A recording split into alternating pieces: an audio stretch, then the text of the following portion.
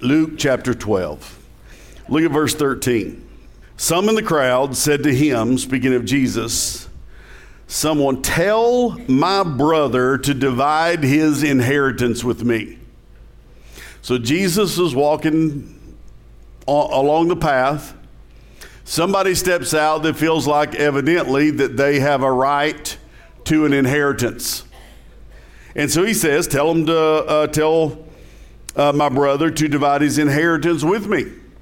So this brother is saying, my brother is greedy and he doesn't want to give me what's coming to me. And Jesus, in essence, will say, both of you are greedy. And then he goes on into explaining. Jesus replied, "Man, who appointed me a judge or an arbiter between you?" Then he said to them, "Watch out." If Jesus says watch out, what should we do? We should watch out. And then he says, be on guard. So if Jesus says be on your guard, what should we do? We should be on guard against all kinds of greed. Man, if you think about it, Jesus talked about a lot of things. And he pointed out lots of sins. But he really nails this one down. Read all the things that he says. He really hits this one in a way that a lot of things he doesn't go quite so harsh on. But he says, watch out, be on guard against all kinds of greed. And then he says, life does not consist in the abundance of possessions. If we ever really grasp that, it would change our life. Life does not consist in the abundance of possessions. And how can we think that we are going to find a joyful, fulfilling life seeking that which Jesus says life doesn't consist of? Does that make sense? Jesus says that's not where life's at. And what you're doing is putting all of your focus on this. What I want you to know is not just your brother is greedy, but you're greedy too. And here's why. Because both of you have come to this place in your life that you think that more and more is going to satisfy this thing that you have going on in your life. And more will never satisfy. How many of you found that out? Some of you have gone from poverty to the palace. And in the process of poverty to the palace, you know that money doesn't satisfy. Doesn't mean that money is a bad thing. Money can be a good thing. It can keep your electricity on. Hello. It can put food on your table. It can put gas in your car. It can get you a car. It can get you a house. It can get you a place to live. Money is a good thing, but the love of money, when we put money in a place that it doesn't belong, then that's when it really starts to mess us up. And a lot of people get messed up because of greed. There's so many directions I wanted to go today. I think I'm just going to land in this one specific area, and then we'll see where we go. But if Jesus says be on guard against it, then what are the markers? If Jesus says be on guard, then I need to know what to look for, right? If Jesus says be on guard, I don't want to go there. So if I'm not going to go there, I've got to know what to look for, because if you're going to be on guard for something, usually it's because there's something that could sneak up on you if you're not on guard. Anybody ever had something sneak up on you because you were not on guard? Your husband, your wife? Just sneaked right up on you. So what do we look for? Jesus says, where your treasure is, your heart will be. Where your treasure is, your heart will be. Verse 34, for where your treasure is, your heart will be also. Where your treasure is, your heart will be. So the question is, what am I treasuring in life? What am I treasuring? If I'm treasuring stuff, if stuff is important to me, what am I desiring? What's the desire of my heart? To get more and more stuff? If so, then my treasure is probably stuff. Yeah. And so he's saying, you got to know, if you're going to track this thing, know where your heart is. Know what it is that is motivating you in your life. Where your treasure is, your heart will be. And how many of you know that our heart, when our heart is somewhere, the desires, there are desires that come along with it. Now, I love the fact that Jesus says that or the scripture says that God will give us the desires of our heart. And Jesus says the Father will give us the desires of our heart. And that is when our heart is aligned up with his desires. So maybe the question we could do like this is, how do you see money? Do you see it as a tool? Or do you see it as a treasure? Does this make sense? When money is a tool, it never has us. We use it. When money is a treasure, it has our heart. And our heart is held captive. And no matter how hard we try, it seems to always keep pulling us back to this place where we are somehow convinced that one more dollar, a bigger house, just a little bit bigger house, just a little bit nicer car, just a little bit newer car, just a little bit. And we always think that it's just the one more thing that we can add to this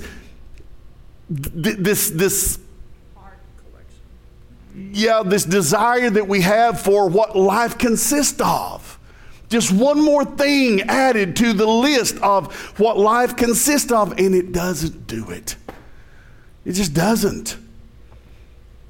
As a matter of fact, sometimes it's easier to have faith when you've got nothing than when you've got a lot. I struggle more. I've got more now than I've ever had in my entire life. And as a pastor making $12,000 a year, it doesn't take that back in the day. You know what I'm saying? It doesn't take a whole lot to have more than I ever had in my life. But that's kind of how I started out. That's where I started. And sometimes it's more difficult for me to find faith in trusting on the financial end than it did when I had nothing, we had nothing, and Carla and I are sitting at a kitchen table in our little home that wasn't very big, and that we pulled from Dungannon, I think, up to Wise. And we're sitting at our kitchen table praying for milk because we didn't have any milk for Nikki. And how many of you noticed that she's done well? She didn't run, you know? She grew up well. God provided. And it was such a simple faith. But now it seems like that gets so convoluted with stuff. And I'm not saying that, don't hear me say that I don't want any of the stuff that I've got. But I just don't want the stuff that I've got to have me. Does that make sense? I can remember when all we had in a bank account would be, $300. And when God said, give it all, boom, we'd give it all. But now if you've got, $30,000 in the bank, you're just praying God doesn't say, give it all. Am I right? Faith gets difficult in those moments. Why? Because it's easy to trust when you don't have anything, but the more you have, it's almost like, okay, now I'm starting to trust this earth. I'm starting to trust what's in this world. And I'm losing touch with the fact that I am a citizen of the kingdom of God, and my principles are kingdom principles, and I live in this world, but I am not of this world. And the way my principles and my heart and my mind and my faith are all supposed to be otherworldly. Does that make sense? Test the heart. Where are your desires? And then the second thing is test your mouth. Listen to what you're saying. This one is a big one. And I struggle. I'm just preaching to you a sermon that the Lord preaches to me. I struggle with all this at times. But our mouth, what are we saying? Listen to what you complain about. When something breaks, do I say, thank you, Lord, I've got the money to handle it. It may take all I got to handle it, but thank you, Lord, I've got the money to handle it. Or do we just complain, oh, Lord, I've got to spend. This cost me this, and this cost me this, and this cost me this, and this cost me this. And I used to be the world's worst for it. I'm not the world's worst for it anymore. I think there's at least 10 other people in front of me now. But I used to go there, and I don't even know why. I'll just tell you, I don't even know why. My dad didn't seem to have any trouble. He was all the time coming home with scooters and cars and ponies and motorcycles, and he always, and we were never rich, but he just thought, he worked hard for that money and he was going to bring me a toy to play with. Big toys, but bring me a toy to play with. I remember when I was going to prom, 12th grade prom, and Dad went and bought a Cadillac just for me to use to take my date to the prom. And you would think we must have had money running out our ears for him to do that. But the thing was that money meant nothing to him in that fashion. It was a tool.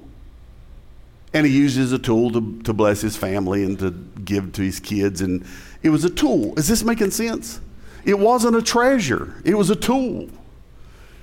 So I'm not really sure where this part comes in for me.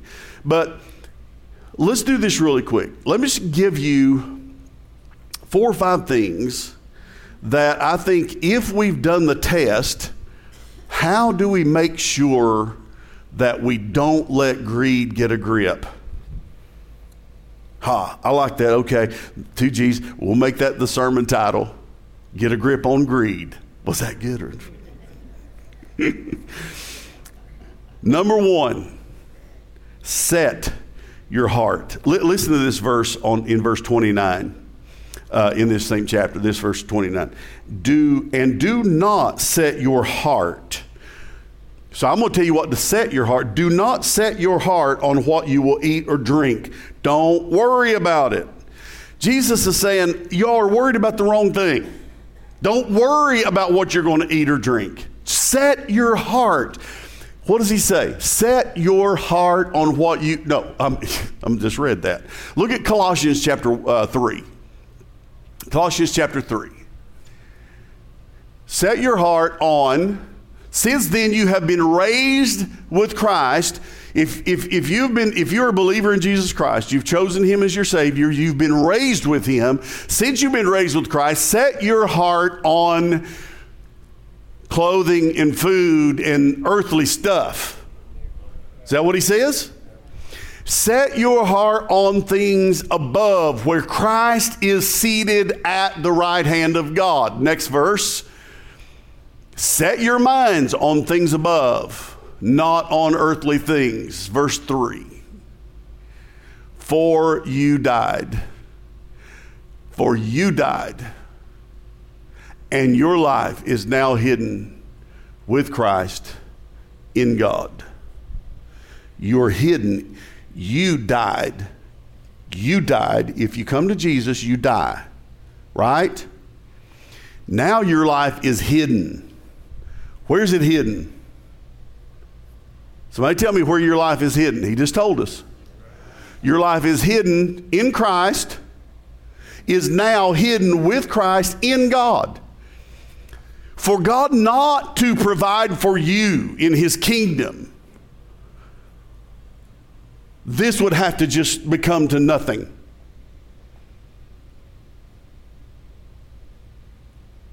You would not be able to be in Christ. You would not be able to be in God for him not to provide for you. Because of where you're seated in him, He has obligated himself. Now, hear what I said. We don't obligate him. He has obligated himself to provide for you, but he has put a few things in there that are fail-safes to keep his provision from messing us up, from breaking us. You take a kid and you give them no responsibility, but you give them everything, you create a prisoner or one who is going to spend their life in prison. Does that make sense? But if you give them everything they need, but there are things, safeguards that you put in place to keep that, what they're getting, from ruling their life, then they can be a blessing to society. So he says, set your heart on things above. What does he mean by things above? Spiritual things. I love this verse. Listen to this verse. Let me see. Verse 32. This is Luke 12, verse 32. Do not be afraid, little flock. Do not be afraid, little flock. He's letting us know who we are, and that he, by using that word, what is he saying? I'm just reminding you that I'm the shepherd. And do you remember what David said about the shepherd? I lack nothing. Right? The Lord is my shepherd. I lack nothing. That is huge. But I love this. Do not be afraid, little flock, for your Father has been pleased. And I got lost in that one yesterday morning. I got lost in that yesterday morning, in that your Father has been pleased. He could have said your Father's given you the kingdom. But Jesus, knowing the Father the way he does, he had to come out and he said, your Father finds pleasure in giving you the kingdom. It's in his heart. He is a giver. Your Father is a giver. And he gives cheerfully and he gives joyfully. He finds pleasure in giving you the kingdom. That's why Paul said to the Corinthians, be a cheerful giver. If you're going to give cheerfully, not under compulsion, not because somebody's making you do it. Be a cheerful giver. Why? Because your Father is a cheerful giver. He gives because he is pleased. He finds pleasure in it. And when our hearts are like his, we find pleasure in it. Does that make sense? He goes on. I've just got stuff everywhere. Look at Luke 6:45. Luke chapter 6, verse 45. Number 2 is set your mouth. Not just set your heart, but set your mouth. A good man brings good things out of the good stored up in his heart, and an evil man brings evil things out of the evil stored up in his heart. Now listen to this. He's talking about what's stored in the heart. Whatever's stored up in your heart is coming out. For the mouth speaks what the heart is full of. Wherever your treasure is, there's where your heart's going to be. And wherever your heart is, your mouth is going to speak. So when we do the word test, it will tell us whether we're giving lip service to trusting him, whether we're giving lip service to the fact Jesus said, don't worry. Are we just giving lip service to say we're not, or are we trusting? What is your mouth saying?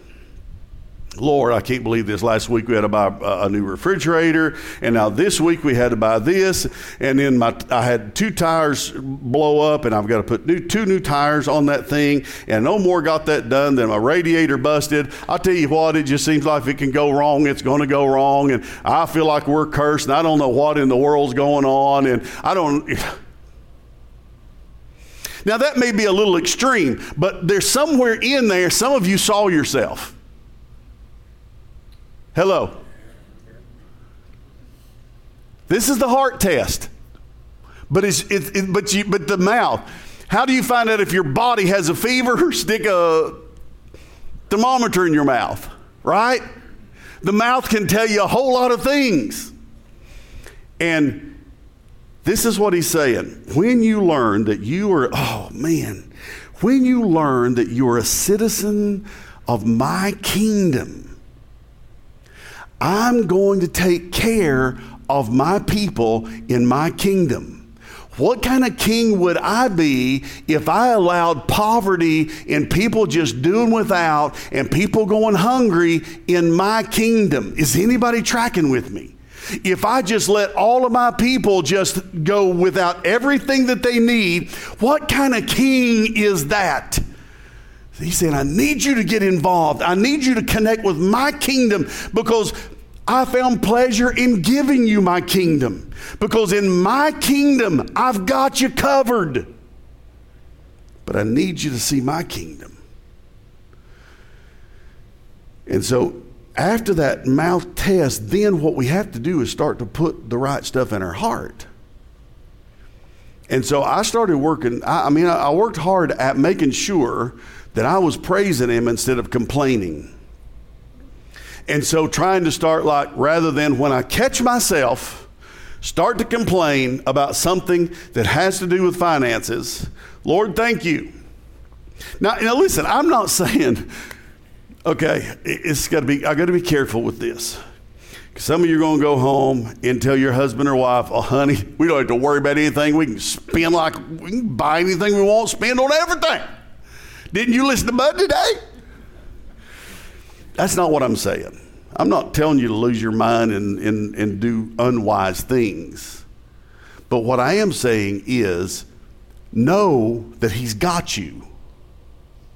And trust him, so that when something does happen, you're going to say one of two things. You're going to say, thank you, Lord, that I have what I need. And what you don't know is in the working of all this stuff, okay, your refrigerator dies. And you're just complaining about all the stuff that's, my refrigerator's dead. I don't know what I'm going to do, and I'm not going to be able to make it. Okay, it's okay for that to happen once. You're learning. The second time your refrigerator dies, how do you respond? If you respond the same way, and then your stove dies, and then you respond, you're not learning. You're failing class. How many of you ever failed a class in school? Huh? How many of you remember? And do you remember when you failed, you had to repeat it? Some of you are just repeating stuff over and over because you hadn't passed yet. God still, he said, okay, hey, we can do this for years if we need to. I can break refrigerators all the time if I need to. I just want your faith. I want you to trust me. And then all of a sudden it comes a time to where you're just like, you know what? So what? It's broken. They make more. There's more out there. Might not be able to, I can't afford a new one, then get a used one. I can't afford a used one, then pray and ask God to provide one for you, and somebody may just drop one on your front porch. Who knows? I'm just saying, he's the source. He's got so many ways of doing it. It's a way of thinking, let me close with this. It's a way of thinking kingdom. It's a way of thinking kingdom way. We are citizens of his kingdom. And it's a way of moving us from earthly thinking into kingdom thinking. It's a way of moving us from an earthly greed to a heavenly trust in him, a heavenly trust, and understand that we seek his kingdom. Okay, read this. We're just about done. Look at verse 31. But seek his kingdom, and all these things will be given to you as well. Seek his kingdom. Don't you love, Jesus is a minimalist. He doesn't complicate it. He just keeps it so, it's just like, hey, seek my kingdom, I got you covered. Is that pretty big? That's a minimalist. We don't do it minimalist. We worry about the clothes, and we worry about the food, we worry about the car, and we worry about the gas, we worry about the payment, we worry about the insurance, and we worry about this and this and this. And Jesus said, I know you need those things. Who do you think put you down there? Who do you think put you in a world that I know requires money to exist and do what you need to do? Who do you think put you there? I did. And because I put you there, I got you covered. But I need you to live in my kingdom. Spiritually, I need you to think in my kingdom principles. Spiritually, think that way. And when you do that, seek my kingdom, I'll cover the other stuff. I'm afraid sometimes I'm afraid sometimes where we mess up is we think that going to church is seeking his kingdom. I've been to church every Sunday for how many years, and he's letting me down. But are you seeking his kingdom? I don't even know what that means, bud. Good. Now we got a place to start. Seeking his kingdom and his righteousness, what that means, he is our king. And he, as a king of a spiritual kingdom, there are principles that govern that kingdom. And so as we begin to seek him, the king, we begin to trust him. And then in his word, we find the principles and we trust him through the principles. That's a lot bigger than just that, but that's a good little start, right? Now, this is the last thing, and that is that we give. Jesus has chosen in his kingdom that we receive by giving. This world kingdom is not that. This world kingdom operates differently. But his kingdom you receive by giving. He said, go sell what you have and give it to the poor.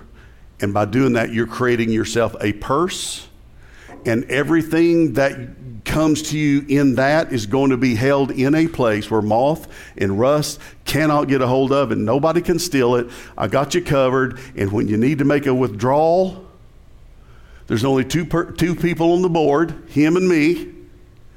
And I come to him with a need, and he says, oh, you got a bank account full. And that's why I tell you I'm a billionaire.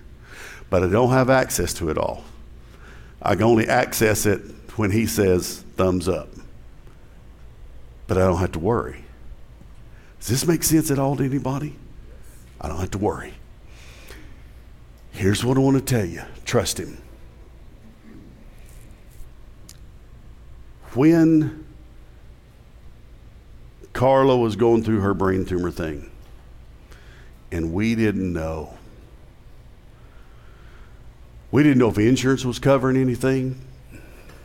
Amy went to battle for us with the insurance company on that one, and she won. And then we won because she won. But I laid in bed one night before that. I thought, I don't know how we're going to do this.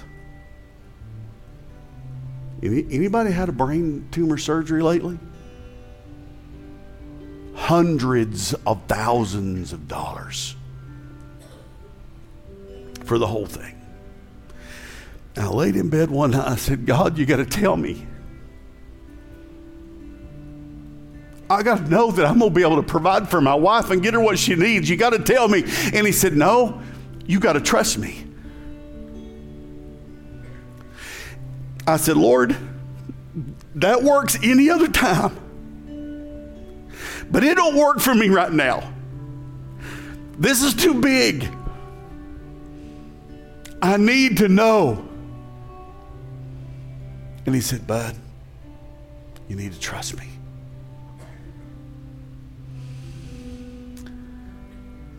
You think I would have been fine with that, but... And I said, Lord, please. Not always been perfect, but I've served you for a long time. We've walked together for a long time. Just this one time, I need to know, am I going to be able to get my wife what she needs? And he said, you need to trust me. And then he went to sleep or somewhere because it was just like it was over. And I said, I trust you. I trust you. That's my Father. What do you need to trust him with right now? What do you need to trust him with? He's just saying, trust me. Trust me. Little flock. Trust me. Let's stand and sing.